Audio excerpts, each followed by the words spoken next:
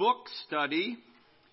We're in chapter 13, and the theme of it is everything needed for walking with Jesus. That God has given us everything that is needed for walking with Jesus. I'm sure if you've watched any ball games at all ever in your life, you've seen a player come off the court or off the field and there's a coach that's right in his face, and you may think, what's wrong with that coach? Well, often what the situation is, the coach asks this guy to do one thing, and he didn't do it. It may have been, I don't want you to let anyone around the outside. You have to cut off the end here. Or it may have been something else. And usually it's one thing that was done. My older brother got me into wrestling, and he'd work with me and take me to these peewee tournaments. And I can remember one week we were working on a stand-up. When you're in the down position, stand up, and he went through all the things that you need to do. And he took me to this tournament, and never once did I do a stand-up. And he said, Dan, what's wrong with you? All week we worked on this, and you didn't even try it. And the sheepish, dumb, I don't know.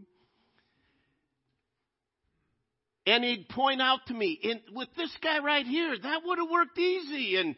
And he was frustrated because he knew if you had done this, it would have brought success. Frustration comes when either we don't have the tools to do what we ought to do, or worse frustration is when you have the tools and don't use them. Periodically around our place, you'll hear, the cows are out. Well, that's alert for, if you're here, get your boots on and get out here and help us get the cows in, okay? And I know many of you can relate to that, all right? And most of the time when the cows are out, somebody's left the gate open. And it's really bad when it's you that left the gate open, okay? You go in one gate and come out another. You shut the gate, you come out, but you don't shut the one you went in, and so on. And it's a simple fix. But if somebody consistently, day after day, leaves the gate open, and you're always getting the cows back in, that's frustrating. You say, what's going on? Well, I just like the gate open. It looks better. You'd say, you're an idiot. Well, we used to always leave the gate open. Yeah, that's before we had cows. And yet in the Christian life, we have all the tools that are necessary. We have the good fence. We have gates that shut. We have everything. We have the power. And that's what he said in 2 Peter chapter 1. He says, in Jesus Christ, I have given you the divine nature of God, and in that, I have given you all things that pertain to life and godliness. I mean, you think of that. We, as we've already mentioned this morning, we live in interesting times, challenging times, and yet God says, regardless of the times you're living in, I have given you everything you need to be what I want you to be in this life, in life and in godliness. Everything we have need of, God has given us already. And the reality is that oftentimes we're not using it, even as mature Christians. And so this morning, I want to remind us of some of the things God has given, and I'll tell you right from the start, none of these will be new or earth-shattering, but this is what I want you to do. As we go through these, to ask yourself and to take inventory, how am I using this that God has given me? I mean, we can't whine about life is tough and life is hard and I can't seem to get the victory if we're not using what God has given us. And so it's coming back and realizing what God has given us and realizing He hasn't just given this to me. I have a responsibility as well. First of all, He's given us His Son, Jesus Christ. John 3, most familiar verse, for God so loved the world that He gave His only begotten Son. He gave Jesus Christ. And as he said here in Peter, grace and peace be multiplied to you in the knowledge of God and of Jesus our Lord, as His divine power has given to us all things that pertain to life and godliness, through the knowledge of Him who called us by His glory and virtue. And we have been given these exceeding great and precious promises. He's given us the divine nature of God. Last week, we talked that Jesus Christ has saved us from our sins. He's forgiven our sins, and He has changed our eternal destiny. But He has also now given us the power between the already, as Paul David Tripp says, the already, our sins in the past forgiven, and are not yet, our eternity. But He's come to bring a change in this life, and He gives us the power of God. That's why in Romans 13 He says, put on the Lord Jesus Christ. And it's not just a one-time thing. It's realizing that Jesus Christ came to bring me to fellowship with God. And I can say, the Lord is my shepherd. He is the one that's leading me through this matrix of life, through this difficult terrain, through the battle that we're in. But the Lord is my shepherd, I shall not want. Do you notice the confidence that he has in that? God has given me whatever I need. So he's given us his Son, Jesus Christ. And needless to say, there must be a time that we personally call upon Jesus Christ for the forgiveness of sins. And that ought to be the burden of every parent and grandparent, that there comes a time that our children and grandchildren personalize their sin and the hopelessness of their sin, and that Jesus Christ is the only answer. But then we need to go on and realize our dependence is on Jesus Christ and in Him. Secondly, the moment we're saved, He has given us the Holy Spirit. He said, it is needful for me that I go away, and when I go, I will send the Spirit, and He will dwell in you. He is the earnest of our salvation, meaning He's the down payment. He's the guarantee of our salvation, that when you trust Christ, He's given us the Spirit of God. And He said He's given to guide us into truth, to convict us of sin, of righteousness, and of judgment. He produces, in Galatians chapter 5, He's at work in my life and in your life as believers, and this is what He's doing. He's trying to produce love and joy and peace. So So if you look at your life and you don't have much joy, there's a problem between you and the Spirit.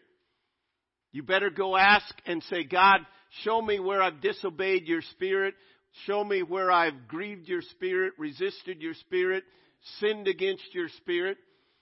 If there's a situation in your life where there's not much peace, it's a reminder to you that there's a problem between you and the Holy Spirit. Because the Holy Spirit produces peace. So He's producing love and joy and peace and long suffering. When you're short fused with people, when you're ready to kick people to the curb and say, I'm done with them, you better go back and say, Holy Spirit, I need your power. I need your love. I am done with them. I need your long-suffering forbearance. Love, joy, peace, long-suffering. He goes on and he says gentleness and goodness and faith and meekness and self-control. All of these things are what the Spirit produces in our life. And this is God's gift, that everything we need for life, He's given to us. And He's given it to us in His Spirit. And that's why we ought to continually be saying, God, make me sensitive to your Spirit's leading. And the Spirit works through the third gift that God's given, the Word of God. The Spirit of God is the author of the Word of God. So, if you want to hear the Spirit and be sensitive to the Spirit, you can't ignore the Word of God. It begins with that. He says in 2 Timothy chapter 3 and verse 16, all Scripture is breathed of God, is given by inspiration of God. It's God-breathed. And he said, it is profitable. I've read a fair number of books in my life, and I can't say every book that I've ever read has been profitable. There's some books. We recently read a book that it wasn't a great book, but we determined we're going to finish it because we're finishers, not quitters, okay? There may be some books that are so bad that you quit. But we've all read books that, well, that was worthless. The Word of God is profitable. It is never worthless. It never comes up vain. It never comes up void. It is profitable in all of our lives for four things, he says. To teach us doctrine. That means to teach us about God. We would know nothing about God were it not for His Word. And the number one thing in life is to know about God. The number one thing in life is to love God. Well, how do I know how to love Him unless through His Word? So it's profitable for doctrine. It's profitable for reproof. In other words, to tell us where we're wrong. Now, most of us don't like that. By nature, we don't like to be told where we're wrong. We like to be told where we're right. We like to be told how good we are. But see, a good mentor or a good coach will say, this is what you did good, but this is what is wrong. And the Word of God, and that's why many people avoid the Word of God, because they don't want to hear what's wrong.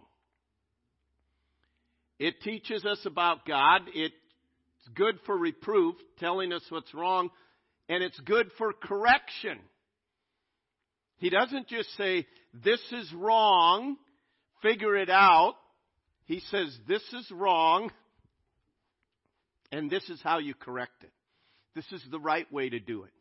This is the right way to think. We mentioned last week, he tells us, put off this. But he doesn't just say put off, he then says put on this. That's the correction.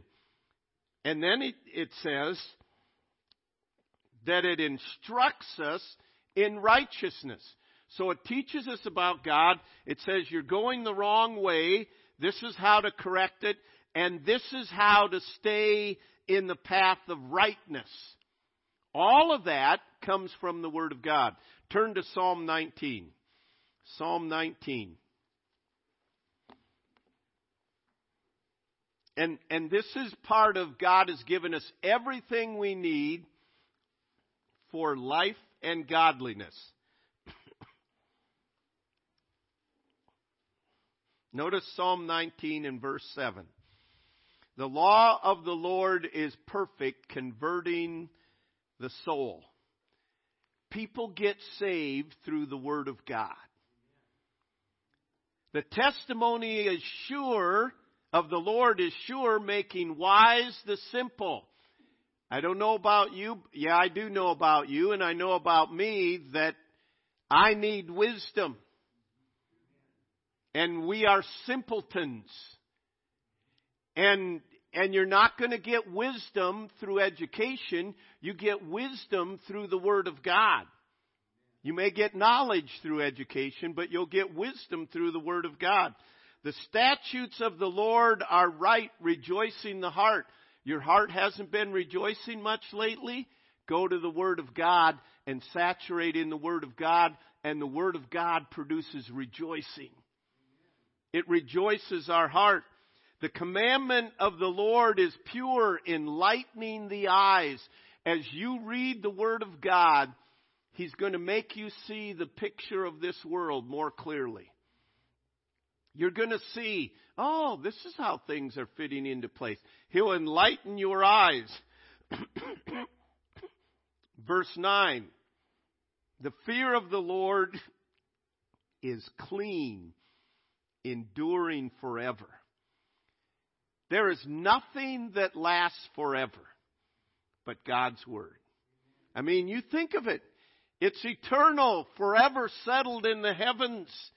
The judgments of the Lord are true and righteous altogether. It is so refreshing to me to come to the Word of God. I can't believe a thing I hear anymore. You know, they tell you, don't take vitamin D, it won't help you. Then he comes out this week, Fauci, and he says, I'm taking vitamin D and C because it helps you. Who do you believe? I believe God's Word. This world is full of liars. All men are liars. And this world is full of men that lie. And we're all liars. But I can come to the Word of God and it is true and righteous altogether. There's not one part that's ever going to be, oh, I don't know if that's really true. We may think it's not true, but it will prove true in the end. And we're seeing that before our eyes. So then the psalmist said, the Word of God is more to be desired than gold, yea, than much fine gold. It's sweeter also than honey and the honeycomb. More to be desired than gold or dollars. More to be desired. If we thought as much about the Word of God as we do about finances, we'd all be better off. It's more to be desired than gold. It's sweeter also than the honeycomb. I mean, it is sweet to our soul. I still don't have my taste back, and Marilyn's, she made a kale salad this week. It was great. I couldn't taste it. Last night she made Brussels sprouts, and I don't know what all was in that. And I'm sitting there eating it, and she even said, these Brussels sprouts are horrible. I said, what, are they bitter? They're just bad. I'm sitting there eating it like nothing's going on, you know what I mean? Can't taste it. But as a believer, you never lose the Spirit of God in you. Going to the Word of God, it's sweet to our heart. It brings comfort that nothing else can bring.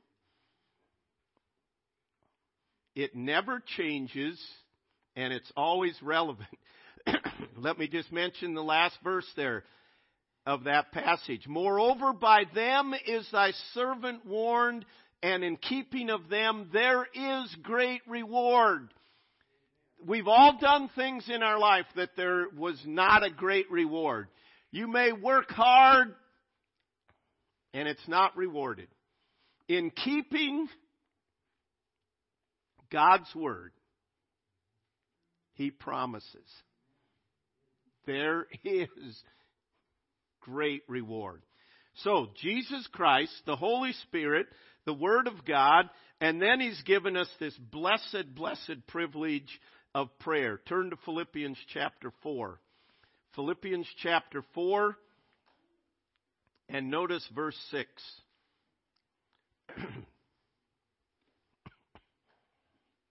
Philippians 4:6.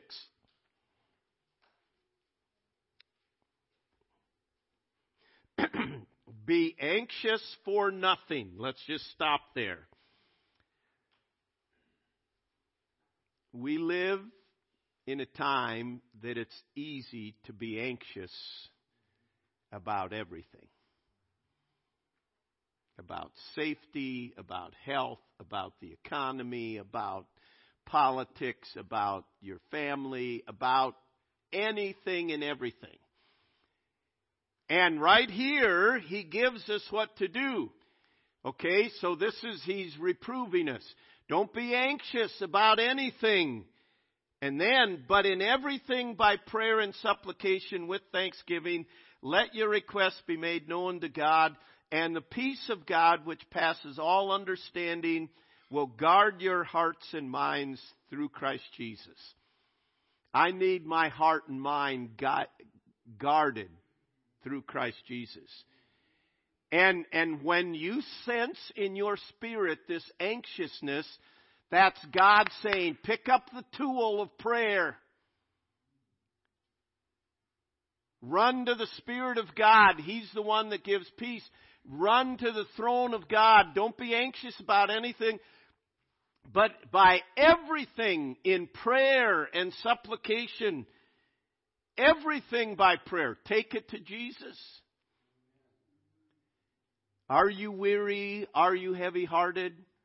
Tell it to Jesus. Are you grieving over joys departed? Tell it to Jesus. He is a friend that's well known. There's no other such a friend or brother.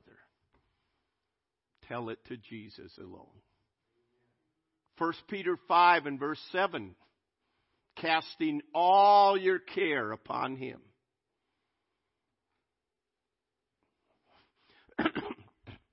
Because we don't use this tool, we're filled with anxiety. Look at your prayer life. Honestly, in what is going on in our society today, you would think, especially among believers, that people would be flocking to pray together. Like, boy, this is our only hope. This is our only help. And really, that's what it needs to be. I mean, wouldn't it be wonderful if at our prayer meetings that we said, man, we're going to have to meet in a bigger location? Wouldn't it be wonderful if September 26th, when we gather to repent, that it was packed out and people, we had to spread out in the conference room and everywhere, and there was crying out to... It ought to be. You mean to tell me nobody else is anxious about anything? But this is the tool God's given, but if you don't pick it up and use it, it's worthless. So He's given us Jesus Christ, the Holy Spirit, the Word of God, prayer. I told you there'd be nothing new here. But He's also given the church. Ecclesia, the word for church, it means a called out assembly. It means assembling together. It doesn't mean just hearing a message. It means assembled together, because when you're assembled together, you can provoke one another, and to provoke one another to love and good works. And it's through ministering and being around one another that we learn to have love, the love of God, for people that are gifted differently than we are, for people that see things from a different perspective, but they're fellow brothers and sisters in Christ. They may be the pinky, and you may be the ear, and someone else may be the foot, but you say, hey, we've all got to work together.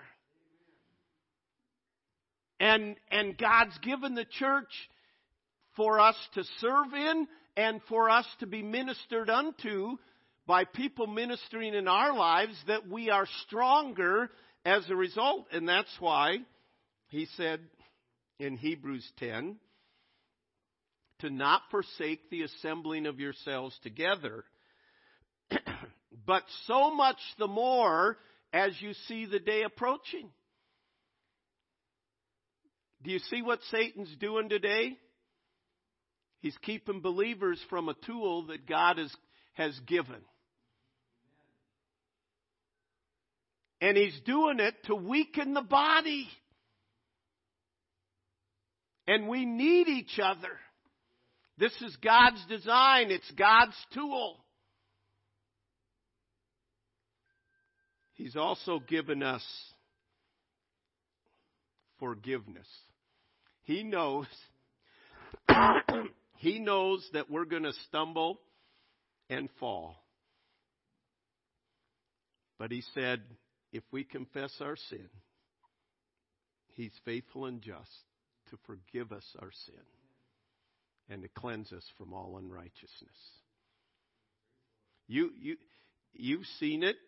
You probably did it. We probably did it when we were kids. You do something and fail at it. I can't do it anymore. I'm done. I'm not going to do that anymore. I can't do anything right. And if you're a decent parent, you'll say, that's a lie. Now get up here, and if they need help, you give them a boost, okay? And you say, no. You can do this. Too many Christians are saying, I've tried and I just can't do it. Yeah, because you're not using the tools God has given you. He's given us everything we need for life and godliness, and he doesn't intend us to sit here moping that I can't do it. He says, I acknowledge you failed here. You walked in the flesh, but let's get up. Acknowledge your sin, confess it, see it the way I do. He says, I'll forgive you. We'll be back. We'll be good, and let's get going. That's the grace of God. That's the forgiveness of God. He's given us that. Next, he's given us, and we need to just quickly go through this.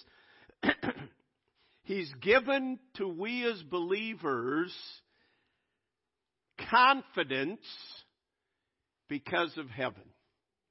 I mean, we ought to have great confidence. We know how this is going to end. We don't know what's between now and heaven, but we know how this is going to end, and great confidence.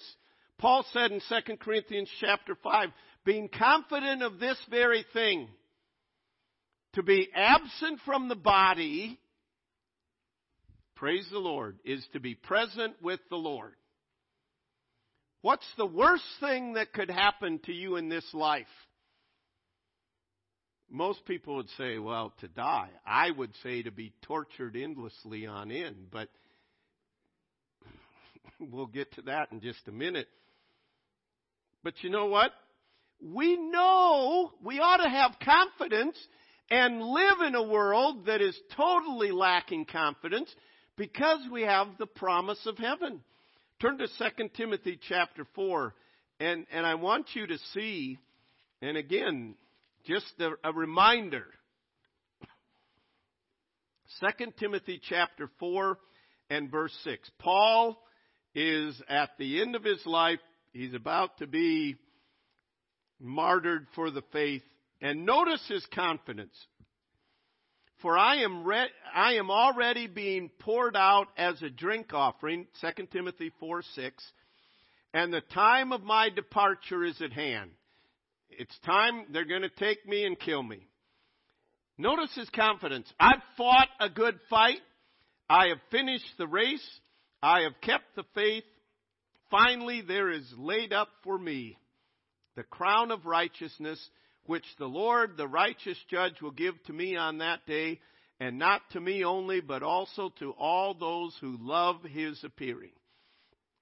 You think of Timothy as he's reading this letter that he gets from Paul, and as he reads that instills confidence in Timothy. He's not reading, "Oh, pray for me, I don't know if I'm going to make it, and it's been miserable." He said, I am ready to be offered, and I'm confident of this, that there's laid up for me a crown of righteousness. You think what that did to Timothy. That instilled confidence in him. Why? Because Paul knew how this was going to end. And the rejoicing in that. So, one last thing that I want to mention, and really, this one last thing encompasses all the 7 other things. God has given you, as a believer, He has given you His grace.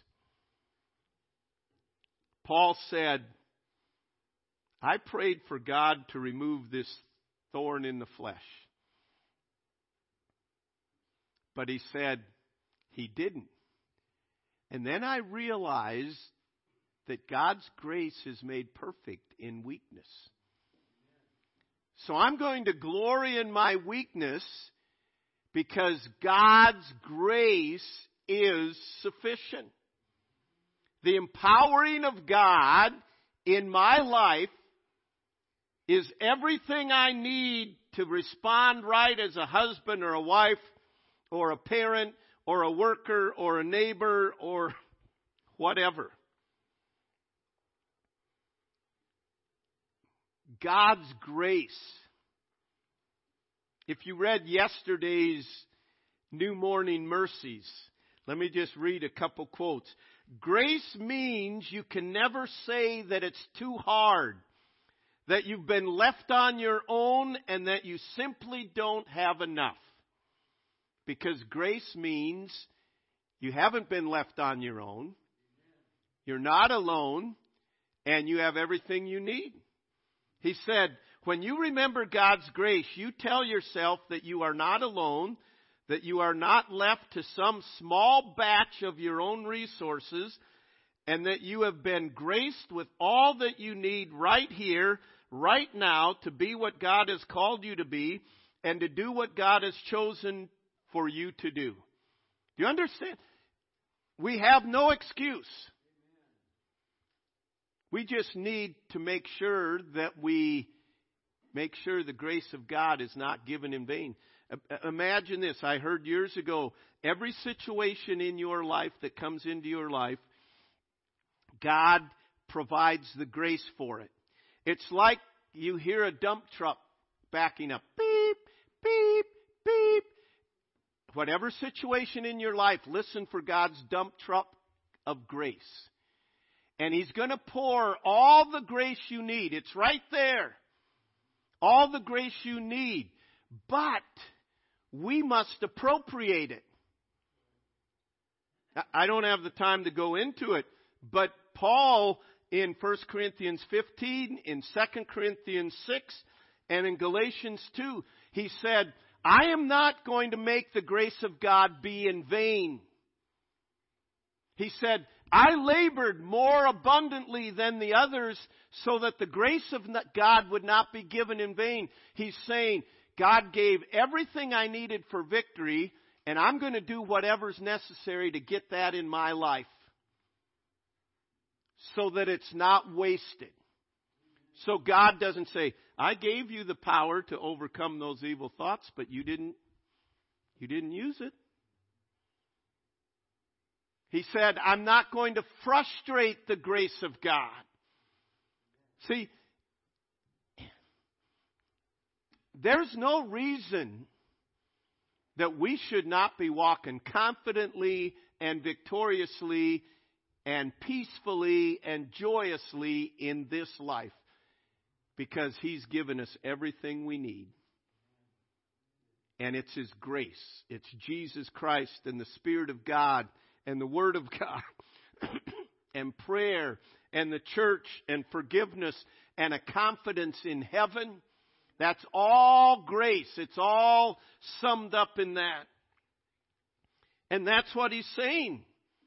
And Peter's writing under persecution. He's writing to those that are being persecuted. And he's saying, God's given you everything you need for life and godliness. And he goes on then and says you need to add to this, add to your faith virtue, and to virtue knowledge, and so on. Because the Christian life is similar to running a marathon. It requires training. It requires discipline. It requires long-term commitment. And it will be worth it all when we see Jesus. And the reality is, we must avail ourselves to these tools of God's grace to walk in victory. So look at your life. Which ones do you need to say, you know what, I've been neglecting that tool? I mean, you take a cordless drill and you don't plug the battery into it, and you're not going to get much done. You take the Christian life and you don't depend on the Spirit of God, and you're not going to get much done. You neglect the Word of God, you're not going to have the peace of God ruling in your heart. You're not continually running, honestly and shamefully, as a result of all of this coronavirus, my prayer life has been enhanced because of everything that's going on. It ought to be for every one of us. And we need to look and say, God, what tools have you given me? And how do you want me to use them? Heavenly Father, I pray that we would be brought back to the very basics of the Christian life, of the gifts, the tools, the grace that you have been given us. And Lord, I pray if there's one listening today that has never personally come to receive Jesus Christ, that today would be the day of their salvation and calling unto you for the forgiveness of sin. And then, Lord, I pray for every one of us as believers that we would be prompted by your Spirit and drawn by your Spirit to make use of these great gifts and tools that you've given to us, so that your grace is not given in vain, so that we can walk in victory and confidence in you. And so, Lord, I pray that you would help us to be what you want us to be in these days. Thank you for raising us up to live in these days. And thank you that your grace is abundantly sufficient, and that we have everything we need for life and godliness. And so, Lord, may our lives reflect the goodness of your gifts as we walk in the power of them. We pray in Jesus' name. Amen.